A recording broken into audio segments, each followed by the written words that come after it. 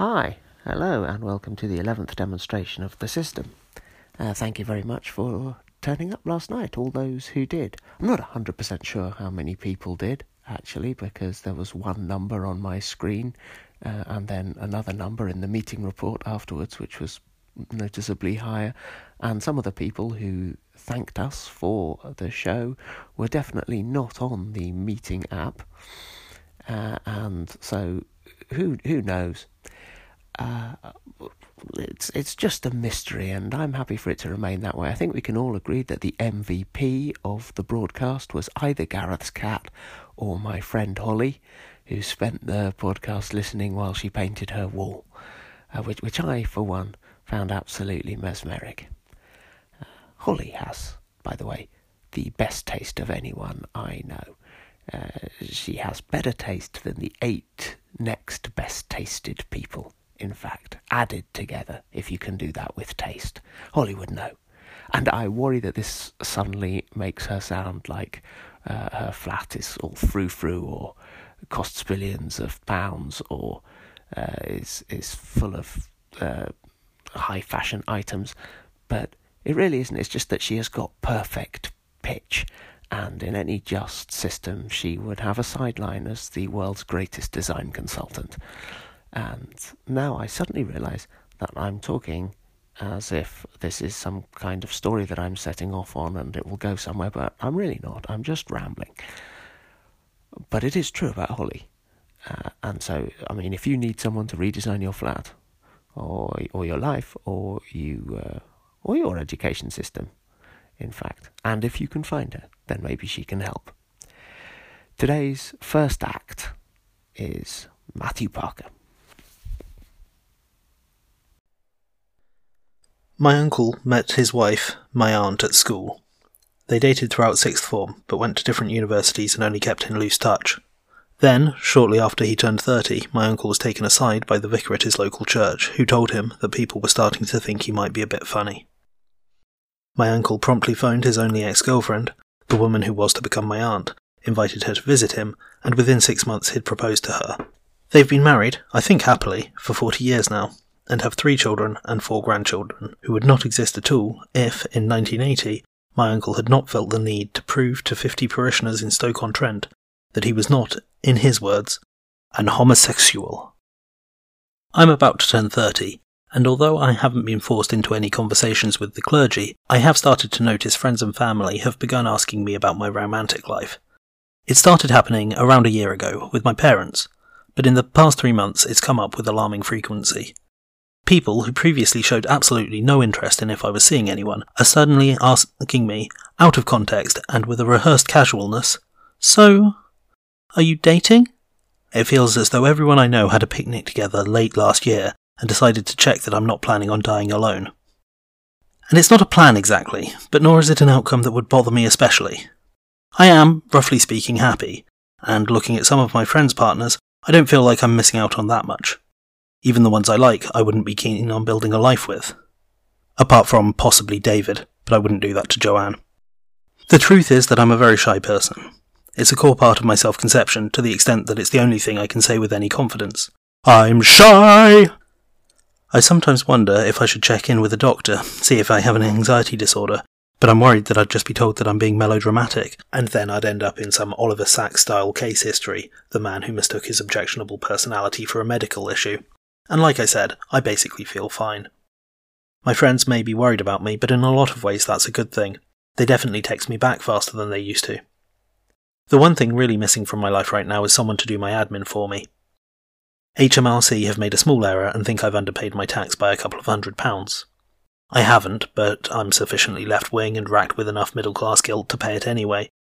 But they've had me on hold for 45 minutes. I hate making telephone calls, and it's an especially bad time because I'm trying to give up smoking. I'm chewing nicotine gum, hard, my mouth's rolling round and round like one of those old washing machines that housewives used to sit on in the 1950s.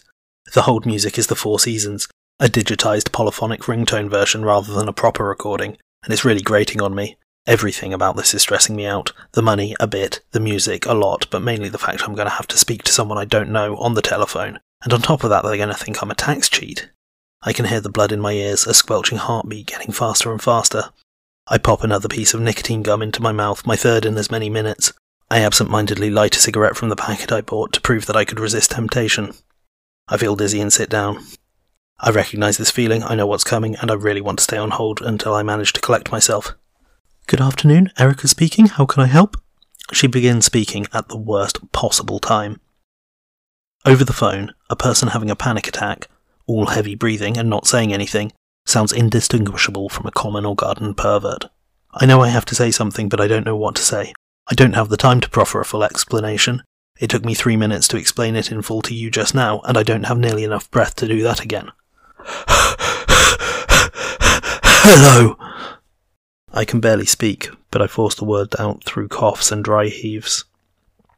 I cannot think of anything else to say, so I just groan down the phone at her. She's a temp in her mid-20s. She's probably doing a master's in something mathsy, let's say Bayesian statistics. She's been on shift for 6 hours. Most of them have been spent dealing with angry bastards in no mood to be reasonable with her.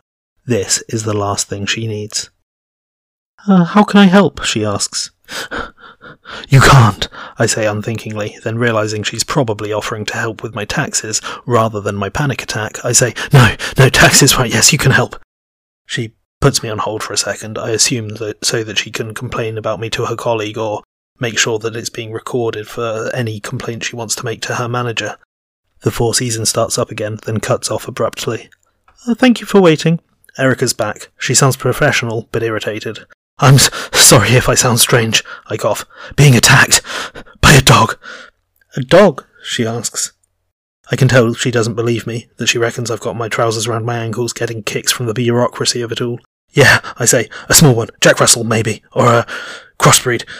I don't want her worrying about me, on the off chance she's buying any of it. She's silent for a bit, and I'm not saying anything either. I debate the merits of making a growling noise for realism, but figure that I don't have the vocal range for it. I feebly mutter, "Down, boy," and throw a mug against the wall to imply chaos. Finally, she says, Do you have a national insurance number? I do, it's written on the payslip in front of me. But my vision's too blurry to make it out, and I don't have it committed to memory, so I talk about the dog some more. It belongs to my neighbour. It came through the cat flap. I don't have a cat flap. I'm proud of myself for coming up with such a brilliant lie under pressure, but it's not enough to calm me down. And there's this sweaty Niagara pouring down my back and being soaked up by the top of my underwear. It feels all claggy, and a forgotten memory resurfaces of this time when I was 6 and I wet myself and then put my trousers on backwards thinking no one would notice. There's nothing she'd like more than to swear loudly down the phone at me, but she's nice, so instead she offers to call me back in half an hour. I can tell she's gritting her teeth because she suddenly turned into an amateur ventriloquist, unable to pronounce her B's or F's. Nevertheless, her tone is sympathetic, and I feel like we'd definitely be friends if it weren't for the fact that she's in Bradford and I live in London, and also that she can say with 75% confidence that I'm the sort of person who masturbates down the phone at civil servants. A number that would be much higher if she hadn't been taught never to neglect the base rate. I spit out the 11 digits she needs, resolving to compose myself for when she calls back. I'm going to be a personification of wit and charm, a straighter Oscar Wilde maybe, or a gayer Tom Hanks. I ring off and say thank you at the same time, then stagger to the bathroom and hurl up anything my body can spare. I heave and heave and heave, keeping a beat like the world's most disgusting metronome. I sit by the toilet relieved.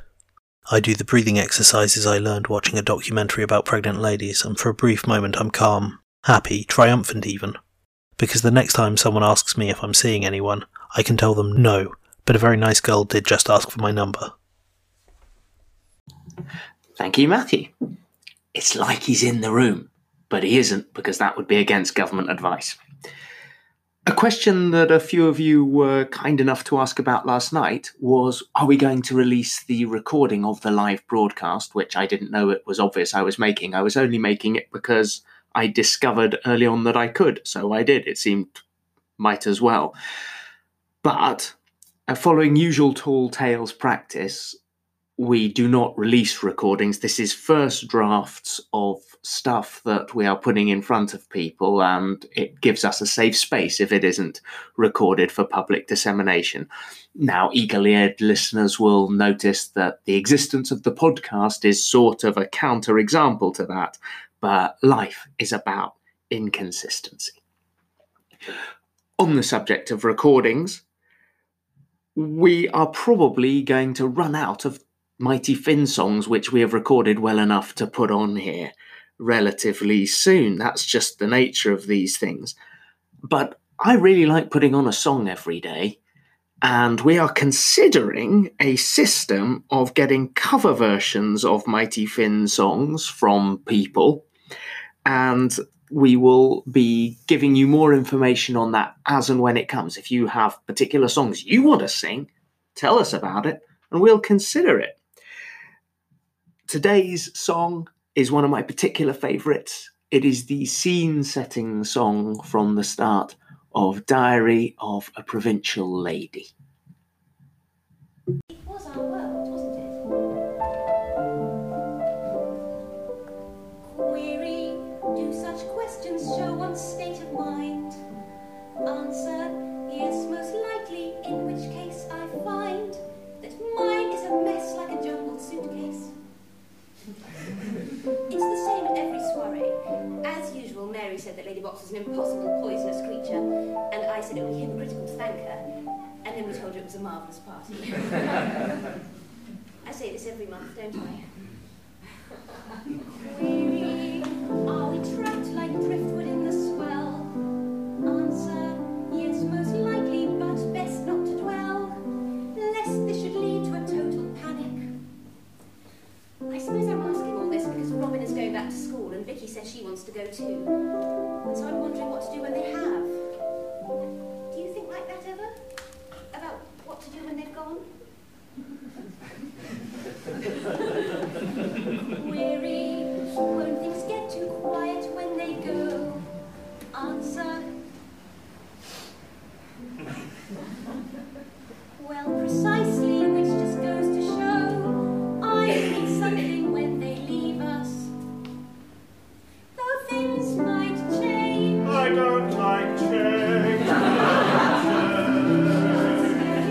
I don't like change. Don't change. Change is for socialistic Frenchmen. That isn't change, that's just adaptation to different soil. I care about soil. Soil is destiny. Soil, my soil. Lady Box's estate is good, not bad. 1/3 clay and 2/3 chalk. The Jerseys prefer heavier soil, so I brought in some pretty little ashes, and I'm breeding them up to our old Jersey bull. They'd rather it was even drier, but it's no use wanting different soil. That's what I always say. Learn to love the soil you have. You learn to love the soil that you have. What's egg chalk do? Clara, he's a novelist. Thought he looked like a tick. He wrote a symphony for 3 sexes. Is it in the library? I seriously doubt it. Ah. You once said that you'd write a book. I did say that. I never expected you to do it. Maybe I will write a book. If that would make you happier. Query, does he think I'm lazy and or sad? Query, is her life in Dorset all that bad? Well, then perhaps a book is the answer. That was Jane Whittaker and Simon Kane. The song, obviously, as always, almost always was by Susanna Pierce. And that's us for today. Be good and good to each other. Tall Tales out.